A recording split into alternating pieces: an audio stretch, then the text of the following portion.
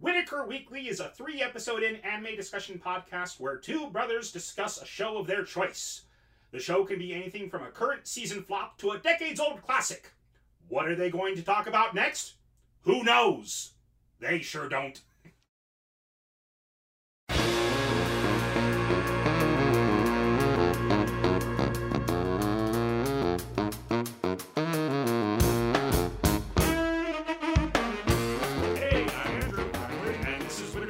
Get right to it.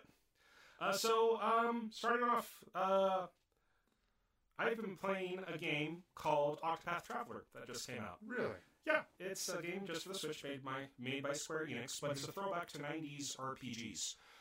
They made it with the Unreal 4 engine, Okay. and it's beautiful, beautiful pixel graphics, but rather than being bird's eye view pixel graphics, it is... oh gosh, what's the best way to describe this? There's a good depth to them. Mm-hmm. Like you start, like, let's say this, it's better just to see it, and this is a podcast, so it's going to be harder to describe it. But go ahead and watch some videos on it so you guys can go ahead and see what it looks like. But it's very much like, have you played Mega Man 2.5D, 2.5? I don't think I have. Okay. It's 2D graphics in a 3D environment. Okay. So the characters are are sprite. They're very pixel, beautiful pixels. Mm-hmm. And the world around them is pixels as well. But rather than, again, being bird's eye view like it would be back for the SNES days, it is forward facing. It's like kind of a side scroller, but you would move back and forward as well, so it's a very beautiful, and I don't know the terminology for it here, but it's a very beautiful game. The music is great, the characters are great. I'm having a blast with it, and Square Enix and Nintendo. I think it's just Square Enix instead of they're the ones who are making it. They apologized for the shortage. It is back ordered for months, because they were not expecting it to be as popular as it is. So they've just recommended that people just buy the digital version so they can play it if they want. All right. So, yeah. But, I pre-ordered it like last year as soon as I learned about the project, and I was able to get a copy of it. Okay. It's awesome. I have to show it to you. I'll have to show it to you the next time I bring my Switch over. So. How long has it been since Square made something for Nintendo? Not too long. They've made a lot of stuff for the 3DS. Okay. Like, do you know the Bravely Default games? No. Again, they're throwbacks to old school RPGs, JRPGs, and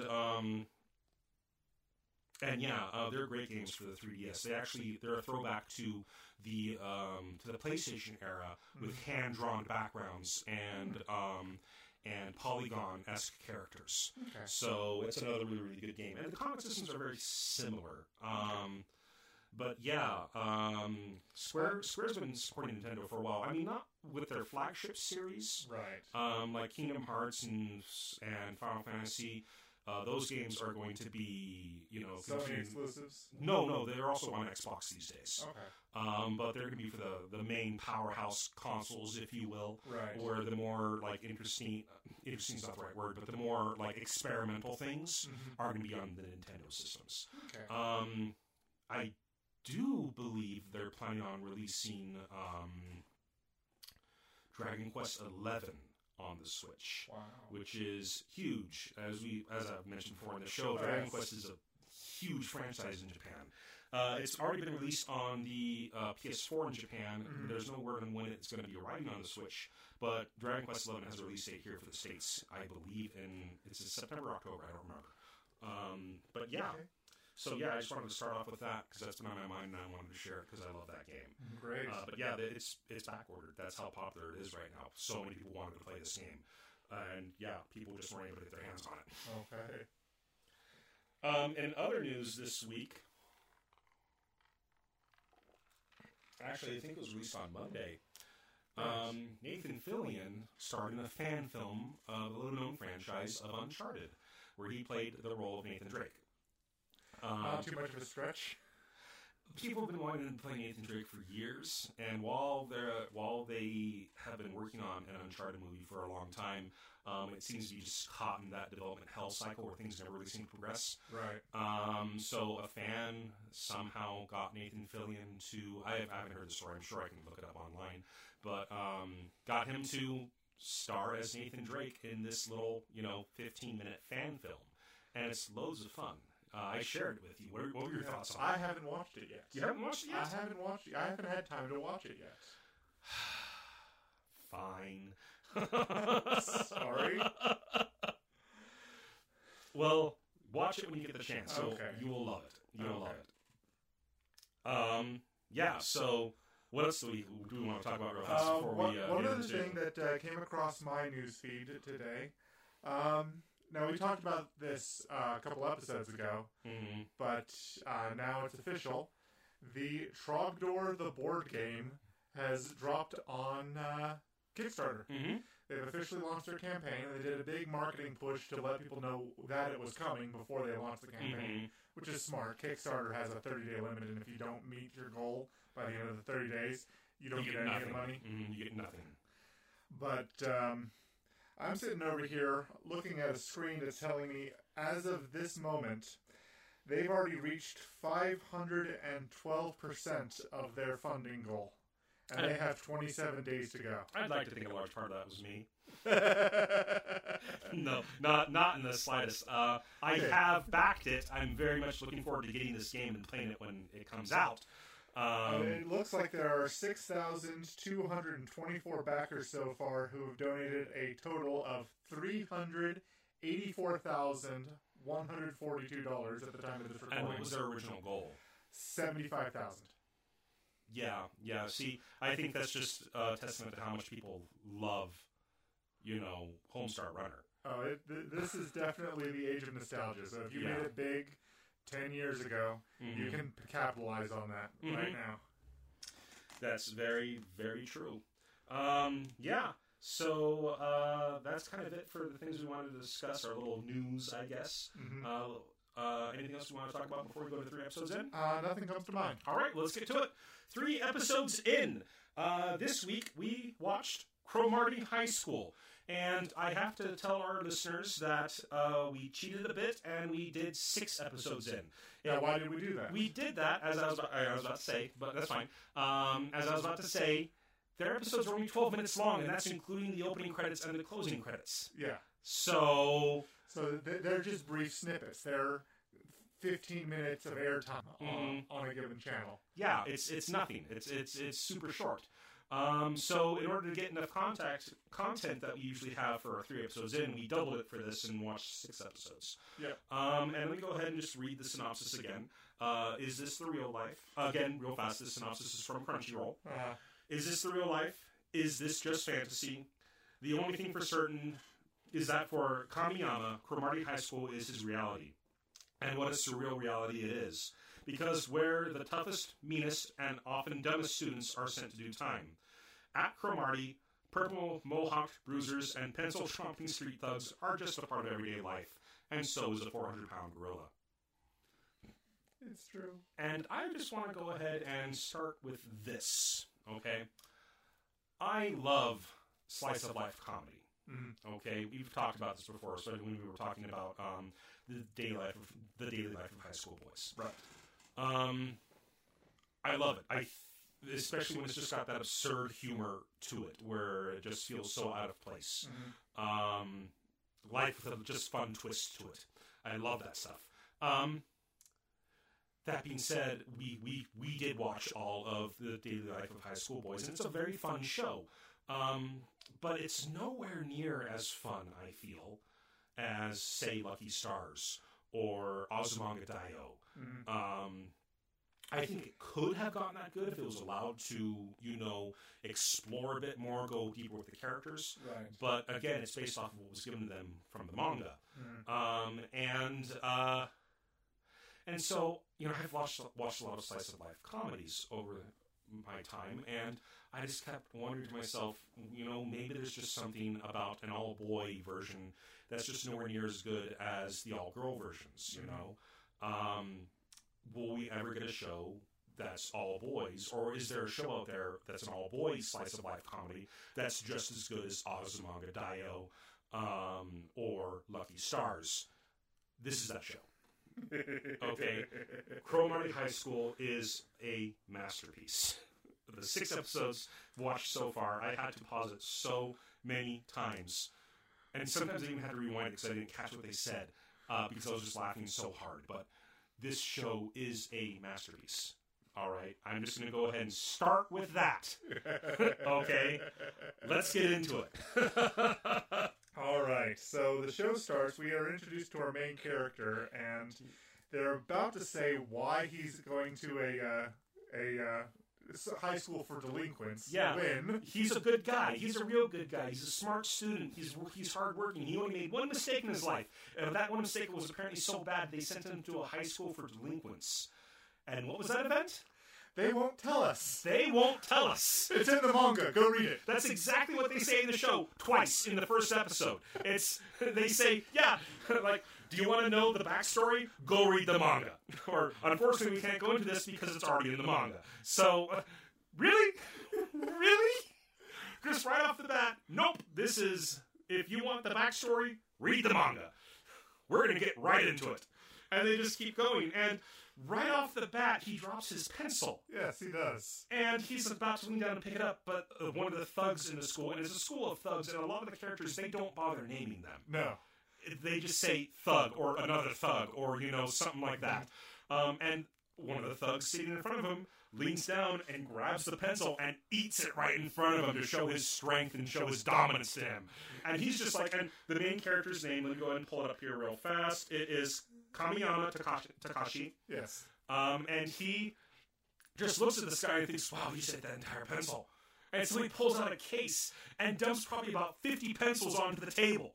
And the guy in front of him is just like, oh, crap. And then he just picks them all up and in one bite just shoves them all into his mouth and starts eating them. It's true. And he's just like, oh, that's incredible, he ate all of them. But then in the background, you see him. You don't actually see it happen, but you see him and you hear the sound effect of him puking up the pencils, and you hear the clattering of the pencils as they're coming out of his mouth and hitting the ground. He's like, ugh. It's so bad. It's so good. And that's 2 awesome gags right in just the first few minutes of the first episode. Just Yes. letting you know, just setting the pace right away of what kind of a ride this show's going to be. And 6 episodes in, they don't change that pace at all. They just keep throwing it at you. It keeps going and going. Mm-hmm. So the next thing the next gag that I remember from the sequence we watched is he knows that he needs to fit in better in this school full of thugs. So he's reading this book on how to make a good impression at a delinquent high school. How to make your debut in high school. As a delinquent high school. And it says, first you may want to think about bleaching your hair. Be careful, the chemicals are too strong, your hair will go white. And 20 minutes later, he's got white hair. He makes the mistake of reading the steps step by step and then acting on the steps step by step, Yes, he does. rather than reading them all through. So it says, newbies at this may want to bleach their hair, and like he says, okay, and then as he's reading, 20 minutes later, it says 20 minutes later, and then he reads it again and it says, be careful, if the chemicals are too strong, it may turn your hair white. And it cuts to him and he's like, crap, because his hair is solid white. Yes. And it says, something else you may want to do is shave your eyebrows. Mm-hmm. His eyebrows then proceed to leave the screen. Mm-hmm.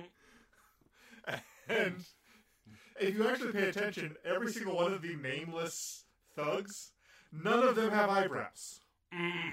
Throughout the rest of the show, the nameless thugs don't have eyebrows. It's like they all read the book. And make sure you scrunch your face, and then do this. Make sure you walk with purpose and with power, and also make sure you do all of this before you enter high school. Yeah, there's no chance for a second. Yeah, there's no chance if you're doing this after you entered high school. And he's just like, crap, I was too late. Why couldn't you start with that information? Oh. Yeah, And then he gets caught up in a competition to see who is the strongest of their class. Oh, gosh. Because it's important for them to have a strong leader. Mm-hmm. And they introduce a character who has a wavy purple mohawk. Mm-hmm. When I say wavy, I mean it's waving. It is pointing, and it acts like a hand at sometimes. Hayashida is yeah. His mohawk is probably the thing that moves the most in the show. Yeah. Because it's very, very, like, the humor is very, very, like, not the humor, but, like, the animation style is very stiff. It's very, dramatic poses and things like that. Yep. It's something I was going to talk about later, but we're already on the subject. One of the things I absolutely adore about this show is it's got this serious, almost Fist of the North North Star style of drawing, where they have these dramatic shadows all over their faces, and everyone has such a serious, stern face. But it's so over the top silly. It's so Monty Python-esque, where they take these absolutely ridiculous situations and play them out as if this is just how life is. Yeah. It's so good. But yeah, so they have this amazing contrast where the art style is so dramatic, but the situations are just so silly. Yes. So, yeah. Now, what was the purple mohawk guy's name again? Hayashida? Hayashida suggests that our main character, Kamiyama, is the strongest of them all. And everyone's like, what are you thinking? Why would you think that? Well, if you saw a rabbit among the den of lions, and the rabbit was fine, what would you think about that rabbit? That rabbit's got to be pretty bad. Yeah, that rabbit's got to be pretty tough. Yeah, of course. Oh, yeah, he's right. And they introduced one of the characters in this little arc, and he's a recurring character that they actually bothered to name by the name of Maeda. He's the blonde guy. Yeah. And everyone's talking about their nicknames like, I was the volcano of middle school 2, or I was the, whatever, I was the tornado of middle school 2. And someone's like, and I was this of middle school. I was the destroyer. And I was this. It's like, well, that's a terrible nickname. And then it's like, and they're talking about how, they beat up so many kids that they were called this. And Maeda's just like, yeah, I beat up 6 kids and all these other stuff. And they're like, man, that's incredible. You must have an amazing nickname. What were you called? And he's just like, I didn't have a nickname. And they all instantly brush him off, because if he didn't have a nickname, then he probably wasn't important at all. No. Even though he's the guy who's probably the strongest in the class, they just brush him off. It's like... But if you take a look at him, he's the one who's bleached blonde. Mm-hmm. Bleached blonde and no eyebrows. He followed the rules of the book. A lot of the other kids did too. But yeah. But he's the blonde one. Other ones, they all have dark hair or slightly lighter hair or shaved bald. Mm-hmm. But he's the one that's actually blonde. Mm-hmm. So he did the bleaching right. Yep. Oh, man. Oh, this show. Okay, so, and then after they establish that he's the strongest amongst them. Yes, now they do this by some competition of having an open flame on a candle on the Mm-hmm. on the back. Shoulder blades. Yeah, they do this competition. It's some weird candle thing that they put on their back that's just burning them and stuff. And eventually nobody can take it except for him. He stands up and starts dancing because of his victory. And some of the tougher kids from around school came around and just like, really? This is the toughest guy? His candle fell on top of one of the other losers. His candle fell on top of one of the losers and started burning him even more. But after that, they also introduced the toughest kids from 2 of the other classes, and they go and they introduce them. And one of the toughest kids is a gorilla, an actual 400-pound gorilla, and then one of the best running gags that they have in the show. And that's high praise, because this show has some great gags throughout it so far. But they introduce a character, and I'll go ahead and let you talk about it, because this is one of the reasons you wanted me to watch the show in the first place. So they open the door, and there's a character who's standing there, probably about 8 inches taller than our main character. And he's just he's there, stern, with a thick mustache, wearing red suspenders, topless otherwise, in his school uniform. And a guitar riff plays. And a heavy metal guitar riff plays. And so he introduces himself, and the guy doesn't speak. Oh, this guy is tough. So he goes back to his room and says, I just met the toughest guy I've ever seen. What's his name? He wouldn't give me his name. But I've decided what I'm going to call him. Mm-hmm. What do you think about... And this is Kamiyama, the main character. Kamiyama, what do you think about Freddy? And this is after several people have met him as well. And he's just like, Yeah. I think I'm going to call him Freddy.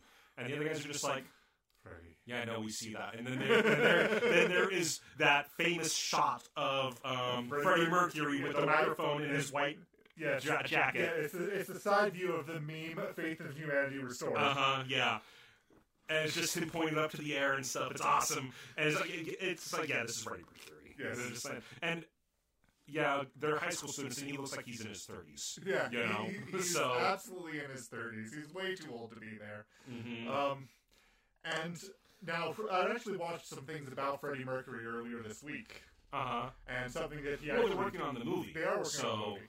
Something he would actually do as the finale of his concert, something he would do while singing "We Are the Champions" in live performances, is he'd have a guy dressed up as Darth Vader, and he would ride his shoulders while singing "We Are the Champions." Because if you're going to sing that song, why not? Mm-hmm. Now, I wonder if they couldn't ever get the rights to Darth Vader, but for whatever reason, he's riding a horse a lot of the time. Yeah. So I'm wondering if there is a parallel between those two snippets that I happen to know about. I don't know. I don't know. I didn't find out more if Freddie Mercury had a thing, had an equestrian side to him or not. But I do know he regardless, it's a great joke. So I'm going to call his horse. I'm going to call his horse Darth Vader from now on. Okay, sure, works for me. Yeah, so that's kind of the first episode. Yeah. And that's just the first 10 minutes of this show. All that stuff's already crammed into it. Yes. And then episode 2 starts. And episode 2 starts the same way episode 1 did. And I didn't realize this, but this is after episode 2, I realized that this is just how the show was going to open from now on. And it's just a little PSA saying, everybody, these are a bunch of delinquents. If you do what they do, you will end up here. And it shows one of the main characters in jail with a bunch of cockroaches around him. And it's just this nice little PSA of being like, don't be like these idiots. Yes. That's so good. And it goes into an opening credit sequence, and we get a glimpse at all these characters that will eventually be introduced. Well, they have the opening credits in the first episode as well. Of course. Yeah, and so we know that there's a lot more coming that we haven't met yet, even in the first 6. That's very, very true. And then episode 2, is that where they met Mikazawa? That is where they meet Mikazawa. Oh gosh, Mikazawa. The entire episode's about Mikazawa, and how our two main characters, Kamiyama and the guy with the purple mohawk, are peeking in on Classroom 2, and trying to figure out, who the toughest of that room is. And among the classroom is this little robot the shape of a barrel of oil. Yeah, he's like a barrel of oil with pathetic robot arms and legs, like those little claw grabbers that you'd have as toys back in like the 90s. Yeah, that's what his hands look like, those little claws. Yeah, and he also speaks with the voice of someone from, I'm pretty sure it's, a lot of the voice actors, I was placing them once again in Gintama. Of course. So, anyways, no, yeah, he, one of the guys, so they're talking, so the guys in the class are talking to him. And one of them is going to say, something's been bugging me for a while, and I can't keep it inside anymore. Well, and they're just like, wait a minute, does nobody notice that he's a robot at first? They're just like, they're treating him like he's this normal guy, but he's a robot. Yeah. Does no one see that he's a robot? I mean, really? What's going on here? And then one of them, thugs is just like, starts, there's something on my chest that I have to say, and I think everybody sees it. You probably know it, but I have to say it. And saying it is probably going to upset you. No, it won't upset me. You're like my brother. Why would that upset me? Whatever you say is going to be fine. It's come to my attention that you are missing the middle button on your shirt. Wait, what? When was it gone? And you're just like, wait, what? Huh? That's what he noticed? And I knew it was coming, and I actually noticed the entire scene. Yes, he was missing the button. The whole scene was like, I remember this. Oh, gosh. And then, again, they start building up the exact same gag. Yeah. Where he starts saying, oh, yeah, another thug comes to his sisters and something that's bugging me this entire time. And they're like, finally, he's going to point it out. Because they can't point it out. They're not in the same class, he's gonna point it out, and he just starts building up, and he's like, and what I have to say made really, really upset. He was like, no, don't worry about it. He's like, well, the thing is, I noticed that you have a he's gonna say it, a rather large head. No, that's not anything. Mm-hmm. Ah, you're right. My head is rather large. Oh, he's an oil barrel with yellow eyes. yes, he is. And then the gag wraps up with him being kidnapped by a rival school and beaten up with wooden stick with Boken, and they start kicking him, and he just starts saying things like, "Are you tired yet?" Yeah, he's like, "Oh, you guys are hitting me, and you're not even doing any real damage to me. You guys are so weak." And it's the same two guys. It's they've kind of become best friends, Kamiyama and Hayashida. Yes. The main character and the purple-haired mohawk. Yes. And they're like, we should help him. They're like, wait, no. They may actually finally tell him that he's a robot. We have to watch this. They're like, oh, okay. And so they just watch, and he's just like, And so they take... And so he starts... They start beating him and hurting him, and he's just bad-mouthing them the whole time. And one of them goes, "It's too late. I've gone off the deep end." And he pulls out a knife to stab him. And he stabs him, and then cut to the act of what would happen if the knife actually tried to stab an oil barrel. Yeah, it shows a knife hitting an oil barrel, and the knife doesn't take it well. No, it crinkles into a zigzag shape. And he makes some joke, and he says, "Oh, my strawberry short knife. My strawberry short knife. It's like this pink knife. It's all bent and stuff. Like it looks like a serpentine knife from Ultima 7, where it's all just bent and twisted. Except the serpentine knife was flat, and then it would go side and side. This one, if you took a look, I was referring to the actual pixel look, where it just looked jagged. But so the knife is just bent and crinkled and stuff. Yeah. And he's like, "This has been bothering me for some time. I have to talk. I have to say it now." I'm like, "Yes, finally they're going to say it. Someone's going to call him a robot." "Do you have a heart of the normal body?" Is that why we can't do so much damage to you? Because your body's so tough? It was just before the knife stabbing, too, that the guys were thinking, is it just us? Are we hallucinating a robot and he's just actually a regular guy? And then the knife goes, nope, that's definitely a robot. Yep, the knife bends and like, yeah, it's a robot. And then suddenly, the boss of the three thugs who had beating him up enters into the warehouse area where they're doing this stuff. And he comes up to him, and he goes, "Wait a second. Are you, my roly-poly friend from middle school?" "Ah, it's you!"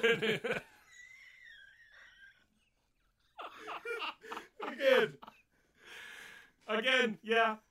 It's like, "You're my roly-poly friend from middle school." "Ah, it's you! It's been forever since I've seen you. How are you doing?" Yeah. Oh, gosh. But it's all... They're trying so hard to point out that he's a robot, and nobody's doing a thing about it. Well, they're not trying. They're hoping somebody does. So, yeah. Oh, so yeah, that's kind of the every episode has a single joke that they focus on for those 10 minutes. Yes. Episode 3 is the humming. It's the humming episode. It's the humming episode. And it's a solid gag. You couldn't piece out bits of it to make for our list of top 10 things. No. The whole episode is one of the things on our list. Yeah, the entire episode. What's the best way to say this? Yeah. So one of the characters comes in humming a song, but he doesn't know what it is. It's what happens is it's Hayashida. Hayashida's in the bathroom, and he overhears Mekazawa humming something, and it gets stuck in his head. Mm-hmm. And then he proceeds to try to hum it to somebody else. And he goes, "Oh, I think I know that song." And he ends up humming a different part of the song.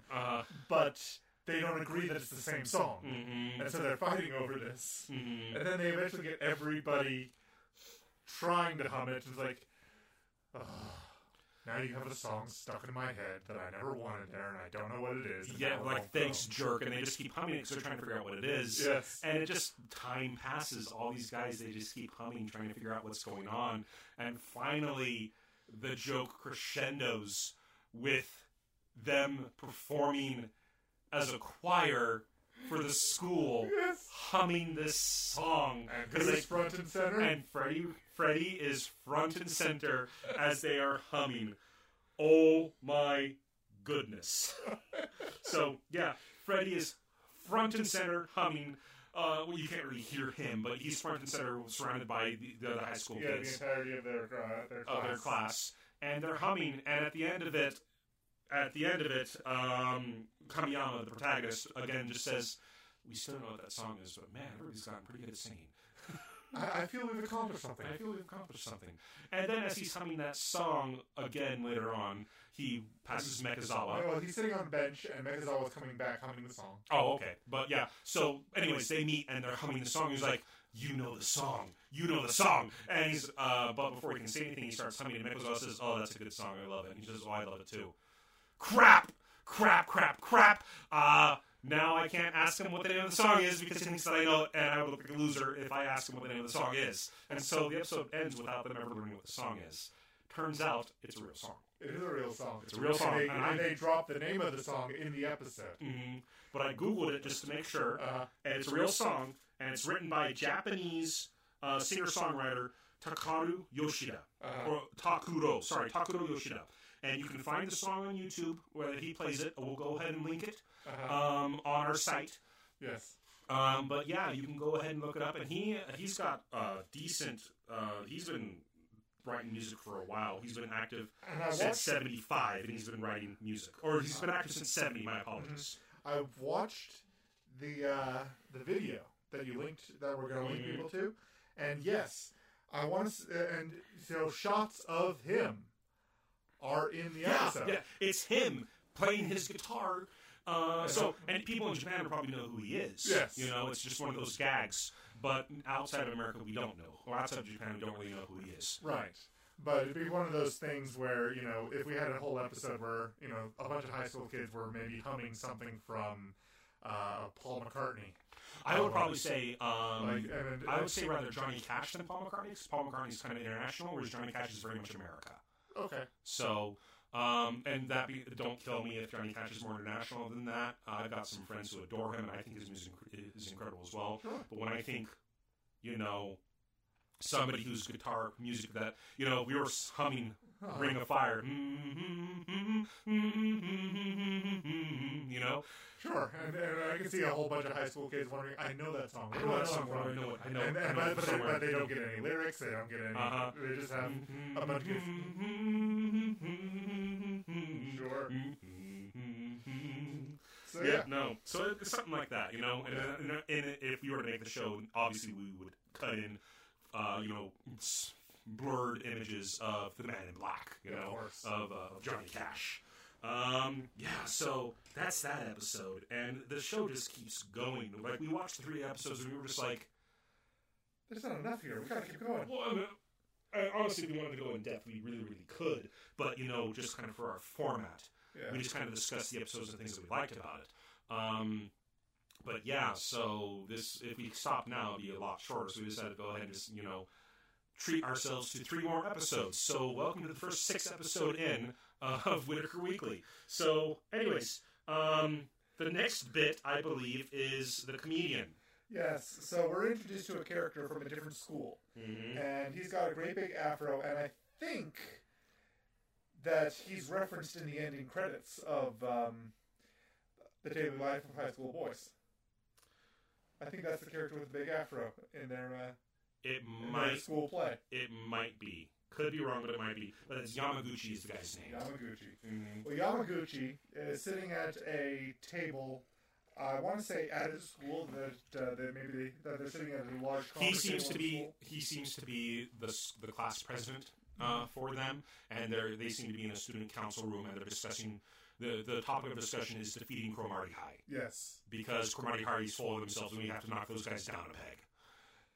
Yes, and so he's over there thinking to himself, and he's not really thinking about the topic they're discussing. Mm-hmm. He's judging people based on their comedic abilities. He loves strength, he loves fighting, and he loves good comedy. Those are the 3 things that he loves. This guy, he's unintentionally hilarious. If you could be intentionally hilarious, you could go very far. Yep. Well, and he just they're talking about Takenouchi, and at the beginning of this episode, or maybe it was episode 4, they introduced Takanouchi, who they focus on, I believe, in episode 5, the guy who gets sick. Yeah, the car sickness. Because he's like, my name is Takanouchi, and I'm the strongest kid in this school. Why haven't they introduced me yet? Yes, he's just standing there in front of the bathroom. Yep. And so they're talking about they have to defeat Takanouchi. And the gag is that, like, yeah, we gotta defeat Takanouchi. He's the strongest guy. We're gonna defeat him. And he's like, wait, who's Takanouchi? And that's when Yamaguchi's just like, that was just thinking to himself, that was absolutely hysterical. Too bad it wasn't intentional.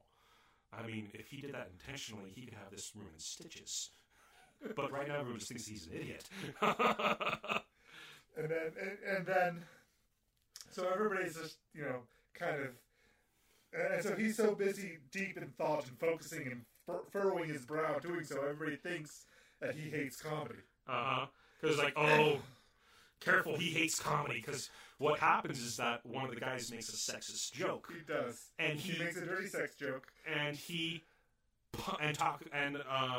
Yamaguchi punches him in the face and knocks him down, and everyone's just like, careful, you can't make jokes around Yamaguchi. He hates comedy. And he's just thinking to himself, no, I love comedy. I just hate sexist jokes because you guys would probably think that would think that that's funny, when really he doesn't know what real comedy is. He doesn't know what real comedy is, and people like that resort to sex jokes because that gets an easy laugh.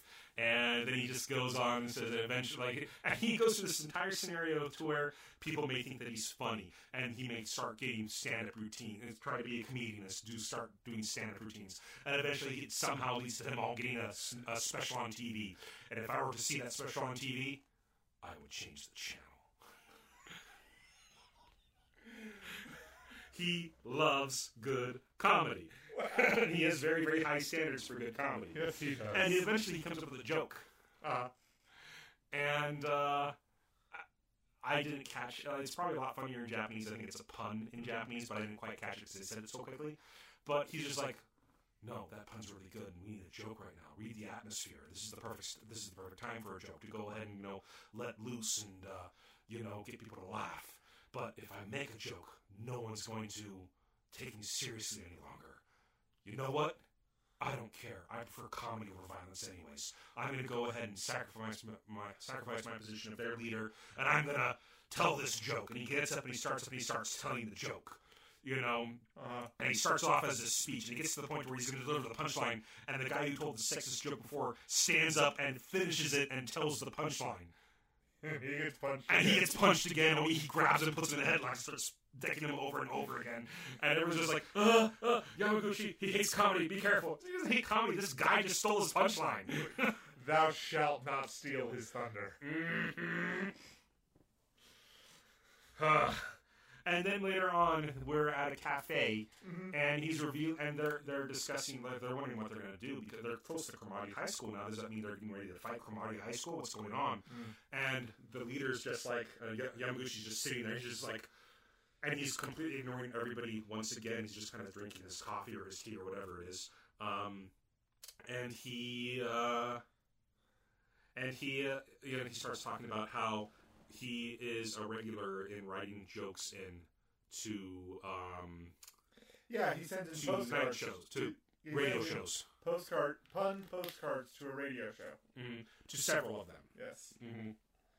And he's been read on the air several times, and so people like him, and he's starting to get a bit of a following, but it's not as important as his arch nemesis, a man calling himself Honey Boy. Because Honey Boy's jokes are read during the prime times, when important people are listening. It's always read during the climax of the show. Fun stuff like that, Yes. But anyways, he, as he's thinking about this, he overhears a conversation behind him in the booth right behind him, talking about how this guy, I love comedy, I've even been writing comedy and sending jokes into radio shows and stuff. And he's just like, wait, what? And then it turns out it's, let me go ahead and pull up their names again. Kamiyama and Hayashida. And Kamiyama, the main character, I love how every time we see him after we haven't seen him in a while, it always says Kamiyama. main character. Yes. In case you forgot. In case you forgot, this is the main character. And he just says, but I'm kind of embarrassed. I don't really like to share it, so I write it in with a pen name. And Hayashida is just like, oh, well, what's your pen name? Oh, it's just something I came up with because I love food. Honey Boy. And that just came to me while I was in the kitchen. Yeah, it just came to me while I was in the kitchen. And Yamaguchi hears that, and he drops his coffee. And he gets so furrowed and so angry. And everybody's just like, wait, what's going on? Those are guys from Cromartie High. Wait, why is boss so serious? Is he scared of them? Like, what's going on? And he's like, okay, well, here, I'll tell you the new joke that I came up with. But I'm just going to whisper it to you so nobody else hears it, okay? Because I'm really embarrassed about it. He's like, okay, yeah, sure. And so he whispers it. And Yamaguchi's just like, yes, that's it. Ha! I will steal your joke and I will send it in before you tonight. And so he writes the joke down on a card, gets up and leaves, and everyone's just like, wait, why aren't we fighting? Aren't we going to fight those guys? Why did you come out here? We're leaving! And so they all leave, and he sends in a postcard, he sends in an express, so it gets there first. And they read it, and it's terrible. It's a really, really bad joke. So, yeah, that's how that bit ends. He even sent it express. Oh, that's sad. That's not very good. And he's pretty sad about that. But that's the end of that episode. And then the next episode, we have motion sickness that we're dealing with. We have a guy who's considered the toughest, meanest guy in all of Cromartie High. Takanouchi, sitting in the back of the bus by himself. And everybody leaves him alone because when he's in the back of the bus, he's holding his breath and he's furrowed and raging. Mm-hmm. And the reality is, he is, by sheer force of will, fighting back his motion sickness. Mm-hmm. Because he gets hyper motion sick just being in a vehicle by himself, just being in a vehicle at all. Mm-hmm. But even so, he absolutely loves going on road trips because of the destinations he gets to go see.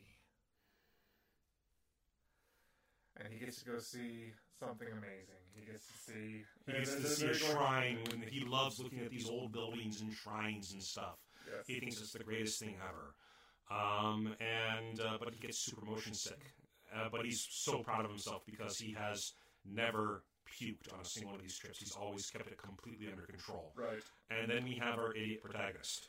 Our idiot protagonist, who's so happy to be doing this road trip that he's bought himself a conical hat with a little pom-pom on top that he's wearing as if it were a party that they're going to. And he's singing the school fight song and dancing to it. And then proceeds to the back of the bus, glances at the bench seat and sees that almost nobody's sitting on it, thinks nobody's sitting on it, and then proceeds to plop himself down right into the lap of Takanouchi.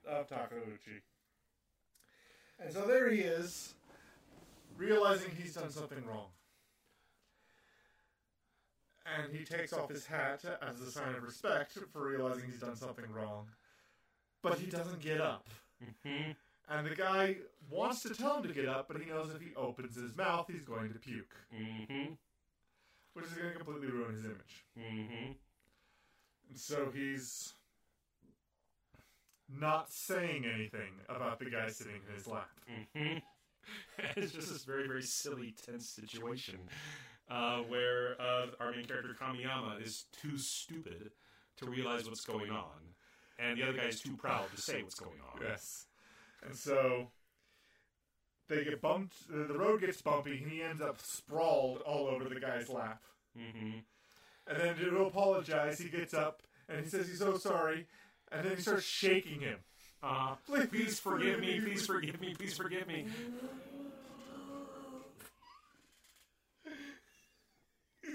And then he finally notices the guy's blue in the face. And he's just like, oh, I'm so sorry, I should have noticed. I'm so terribly sorry. And Takanouchi's just like, yeah, I mean, please, I'm glad you're thinking to himself, I'm glad you finally noticed that I'm feeling car sick and don't want to speak. So go ahead, so just leave me alone. But Kamiyama doesn't think that he's car sick, he thinks that he's hungry. And so he offers him a pudding. a warm pudding. And that's where that bit ends. The bit ends with the bus having been stopped, and there's an ambulance. It's going. So apparently, he ate a warm pudding and passed out. He ate a warm pudding and passed out. That's so crazy. But it cuts, and you see the back of Kamiyama, who's put the hat back on and starts dancing because they're finally where they got to. Completely unrepentant and unrealizing of what on earth he just did. And then during that same episode, the next bit that they go through, the bit they go through next is called Taxi 1. They even titled it. And I believe there's the word taxi and one in English in bubble letters, as they realize, Maeda, the blonde, Maeda, the blonde guy we had been talking about earlier, has been kidnapped by a rival high school, and they need to go rescue him. And so that high school is a 20-minute walk away, and they take a taxi cab from the worst cabbie in Tokyo. They get Takanouchi again and say, "We've got to go get him, and you're the strongest of them all." And he's like, "Oh, those guys are a bunch of weaklings. Let's go take care of them." And they say, "We got this taxi for you. Let's go ahead and go." "I can just walk. It's 20 minutes away." No, let's get there faster by this taxi. And he can't say no. So they all get into the taxi, and they put him in the middle of the back seat, which is the worst place to sit if you get car sick. Yeah, and they it just builds from there. And for some reason, Freddy's in the front seat. Yeah, we don't know why, but Freddy's in the front seat. Not the driver seat, the passenger side seat. And it turns out that the taxi driver is terrible at directions. He just barely moved to Tokyo, so he doesn't really know his way around. Is it okay if we take a longer route? And they say, "Yeah, sure, that's fine." 2 hours later. 2 hours later, they're in the countryside. Yeah, 2 hours later, they still have not arrived. They're in the countryside, and they pull up a map, wondering where on earth they are. And he's like, "Okay, so first we have to pass through the Panama Canal. We gotta go through here and then hit the Panama Canal and then cross the international date line. This is a world atlas! This is a world atlas! Oh my goodness, and it says Russia's the USSR, showing how old it still is. Beats him with the book. Yep. And Takanouchi's getting more and more sick because they're now on country roads that are all bumpy and stuff like that. And he starts attacking Freddy, like, "It's not Freddy's fault, stop attacking Freddy!" So they're smacking Takanouchi, which is making him worse. Freddy then takes the atlas from them, and he points in directions and stuff. He never says anything, but he points them in the directions that they need to go, and they finally make it back, and they finally arrive at a school, but it turns out it's their own school, and they have to walk that 20 minutes anyways. And that's divided in Taxi 1 and Taxi 2. Yes.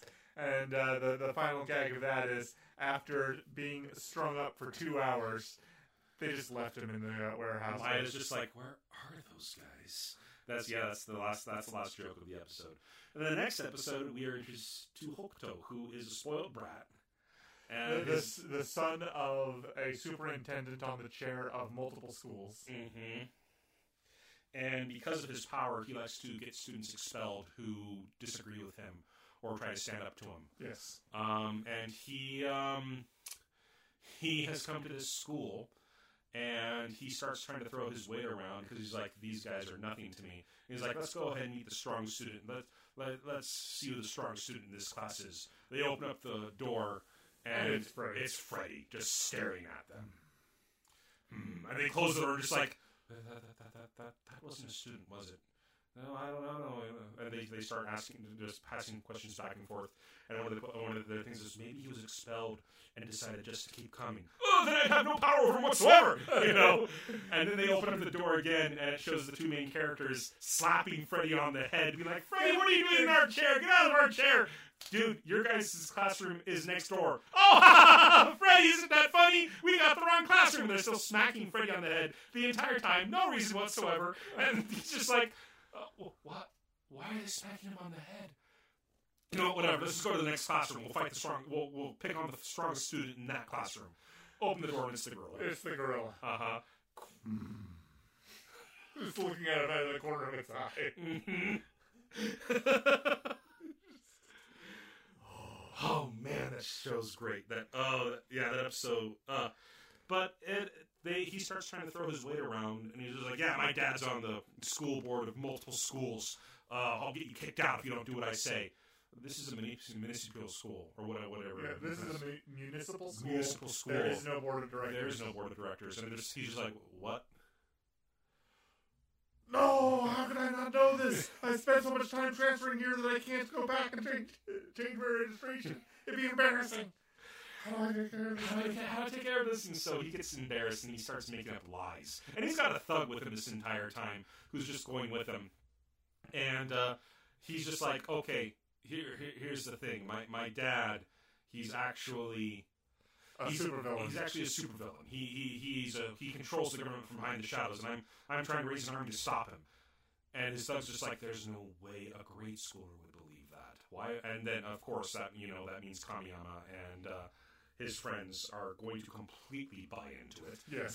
Which they do. They buy into it completely, hook, line, and sinker. Every single lie that Hokuto tells them is just more absurd than the last, and they all believe it.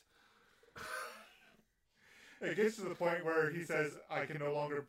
They come to school in new military grade uniforms. Yeah, calling him Captain. Yes, Daicho. Yes, Captain. And he's like, "Don't call me Captain. Actually, there's I gotta get out of this somehow." And like, my dad, he found out about me trying to fight against him, and he sent an American Green Beret assassin after me. So I have to leave you in charge. Oh no, Captain, you have to fight with us. No, it's fine. I'll let you guys do it, and I'll support you from the shadows. Oh, okay. And then he goes home. He goes home. And he's like, this is ridiculous. I can't keep lying to these guys. I'm gonna come clean tomorrow. Tell them that was all a big mistake. I'll just transfer to another school. And he opens up the door, and there's everybody in his living room saying that we couldn't let you die alone. We're here to protect you. We're going to spend every night here from now on to protect you. And he's just like, oh, it's so good.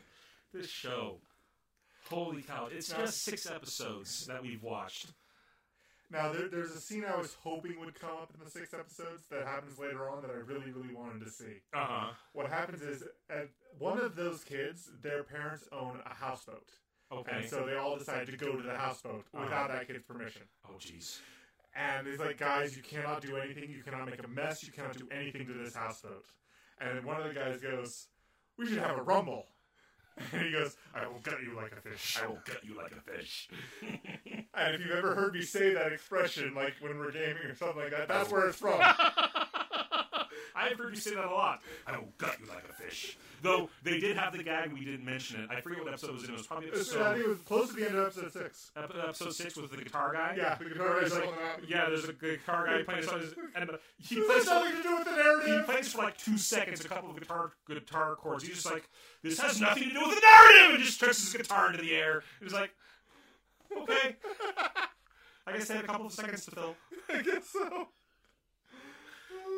Gosh, this show, oh my goodness, I can see why it's not very well known amongst the anime community, but the people who know it love it. It's so true. It's so true. I can't recommend this show enough. Oh man. It's short. The episodes are super short, so you can just watch, like, even on a lunch break at work, you can get 3 episodes in, you know?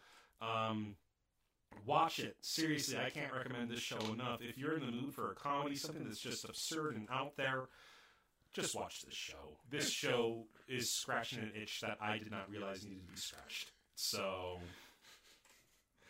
And, back to that houseboat. Not only is he car sick, he gets seasick easily, too. Oh, gosh. And so they're rocking the houseboat, and he's... Wow. I can't remember which episode it is, but we're definitely going to continue watching this show. Oh, yeah, we're definitely going to keep watching this show. Holy crap, this show is gold. Like I said when we started watching it, you know, I wanted a show that... I mean, this show is not in the same vein as Azumanga Daioh, right? And Lucky Stars, because those shows, while they're very, very silly, they're mostly grounded. Yes. in reality. Yes, they okay? This show is not. Not even close. Not even close. That being said, this, to me, mostly because an all-boy slice of life thing would be absurd. That's just how boys are when they get together, especially teenage boys. They do crazy, dumb things. The basic punchline that you have to understand is every last one of those delinquents is so obsessed with image that none of them is revealing who they really are.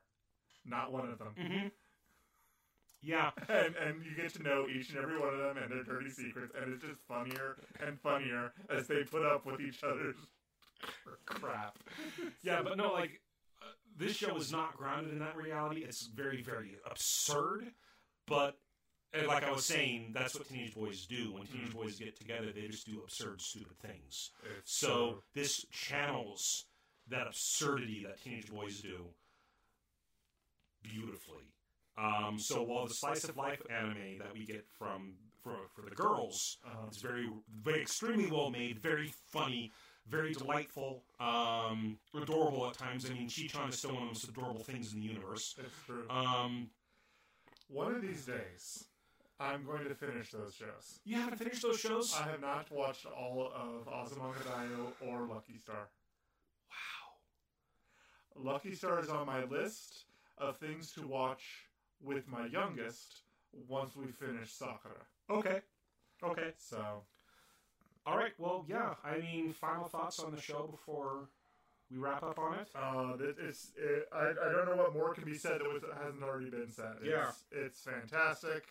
Highly recommended from both of us. Mm-hmm. Go watch it. Seriously, it's amazing. All right. What are we going to watch next week? Well, something we discussed watching and something we're going to watch in the near future is Cells at Work. Yes, we're going to watch that in the near future, but they don't have 3 episodes out yet. That's why we can't recommend it for next week, because they've only got the 2 episodes so far. Watch it, though. It's real good. In the meantime, something I've heard a lot about, but I haven't actually watched any of, so I picked this one for 3 episodes in. Next week, I want to review Sound Euphonium. Okay.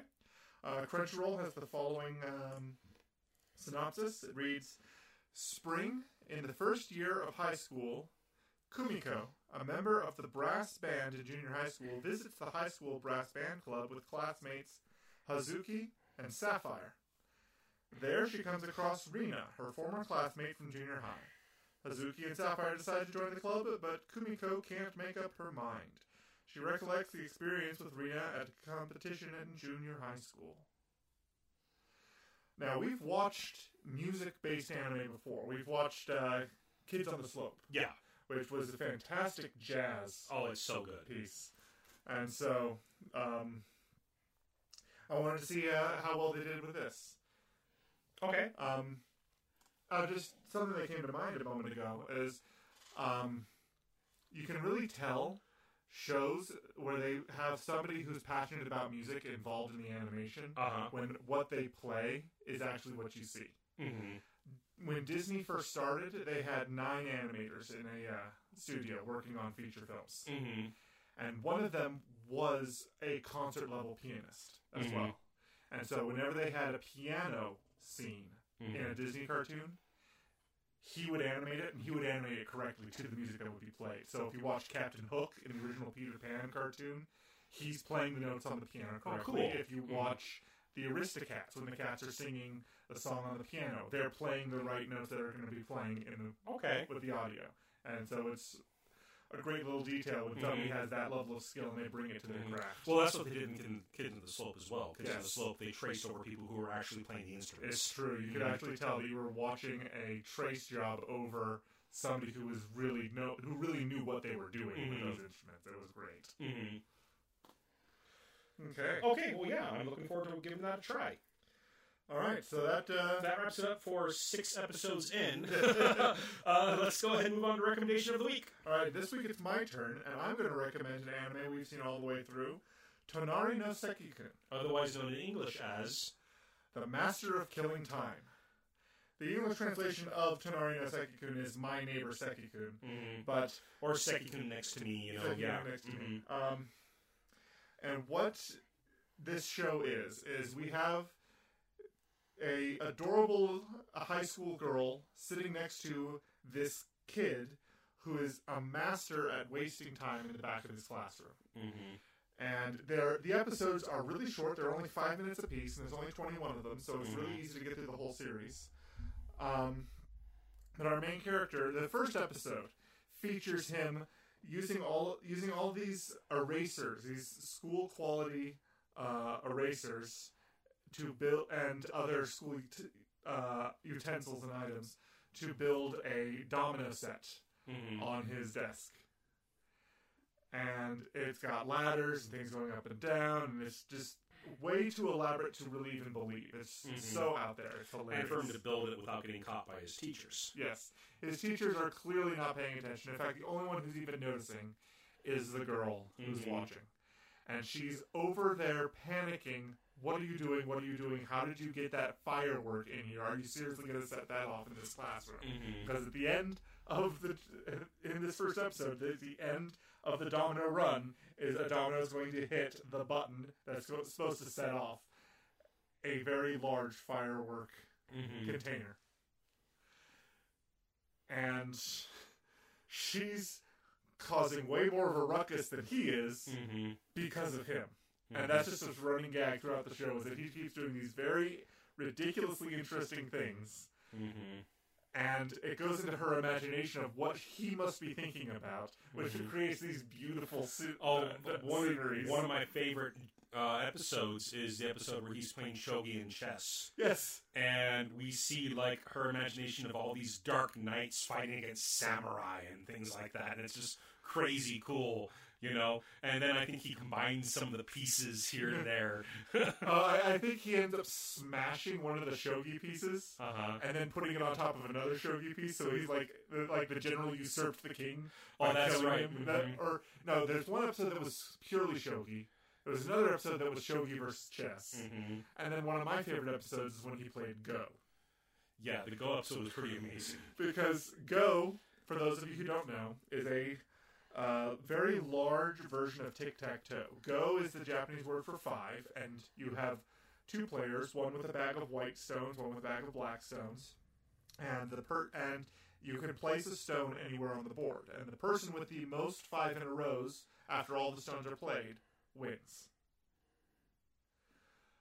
Well, that's not how he's playing it.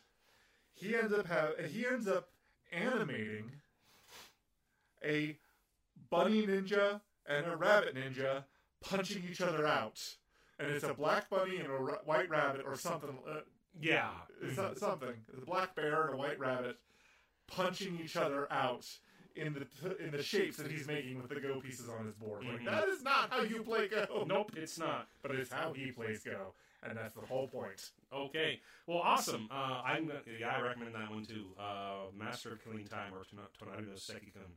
Just fantastic show. Very, very silly. Okay, and now that moves on to our creator shout-out, and that's me this week. And this week, a friend of mine brought this creator to my attention. This creator is Parker Simmons. And I shared a tweet with you, I believe, at one point. Yes. Where he drew the playable characters, and I think the villains, some of the villains, of Final Fantasy VI in just a cute little animated walking. Yes, well, they were a cycling walk animation of 12 characters from Final Fantasy VI. Well, he's done it for Chrono Trigger, he's done it for Final Fantasy IX, he's done it for other games as well. He's just a very talented artist, and I want to go ahead and give him a shout out. We have the tweet, the link to the tweet, so our listeners can go ahead and just go straight to that. We'll put that on the site. Okay. And then you can follow him at Parker Simmons, and then he's got a Tumblr as well. I wasn't able to find anything else that he had online. All right. But yeah, so that's my shout out to Parker Simmons. Okay. All right. Well, thanks so much for listening in this week. If you listened in on YouTube, please feel free to like and give us a subscribe to support our channel. If you like what we do and want to support us more, please spread the word of our podcast or even support us on Patreon. Where can they find us on social media? Currently, we have pages on Twitter with at Whittaker Weekly and Facebook, and you can link both of those from our homepage at whittakerweekly.com. And if you have any shows that you'd like us to cover, do a 3-episode in review on, or even a creator you'd like us to give a shout out to, go ahead and send us a tweet, and we'd be happy to watch that show. Or shout out to a creator. You bet. Okay, well, this has been another episode. I've been Andrew. I've been Lee. And this has been Whitaker Weekly. Have a great week.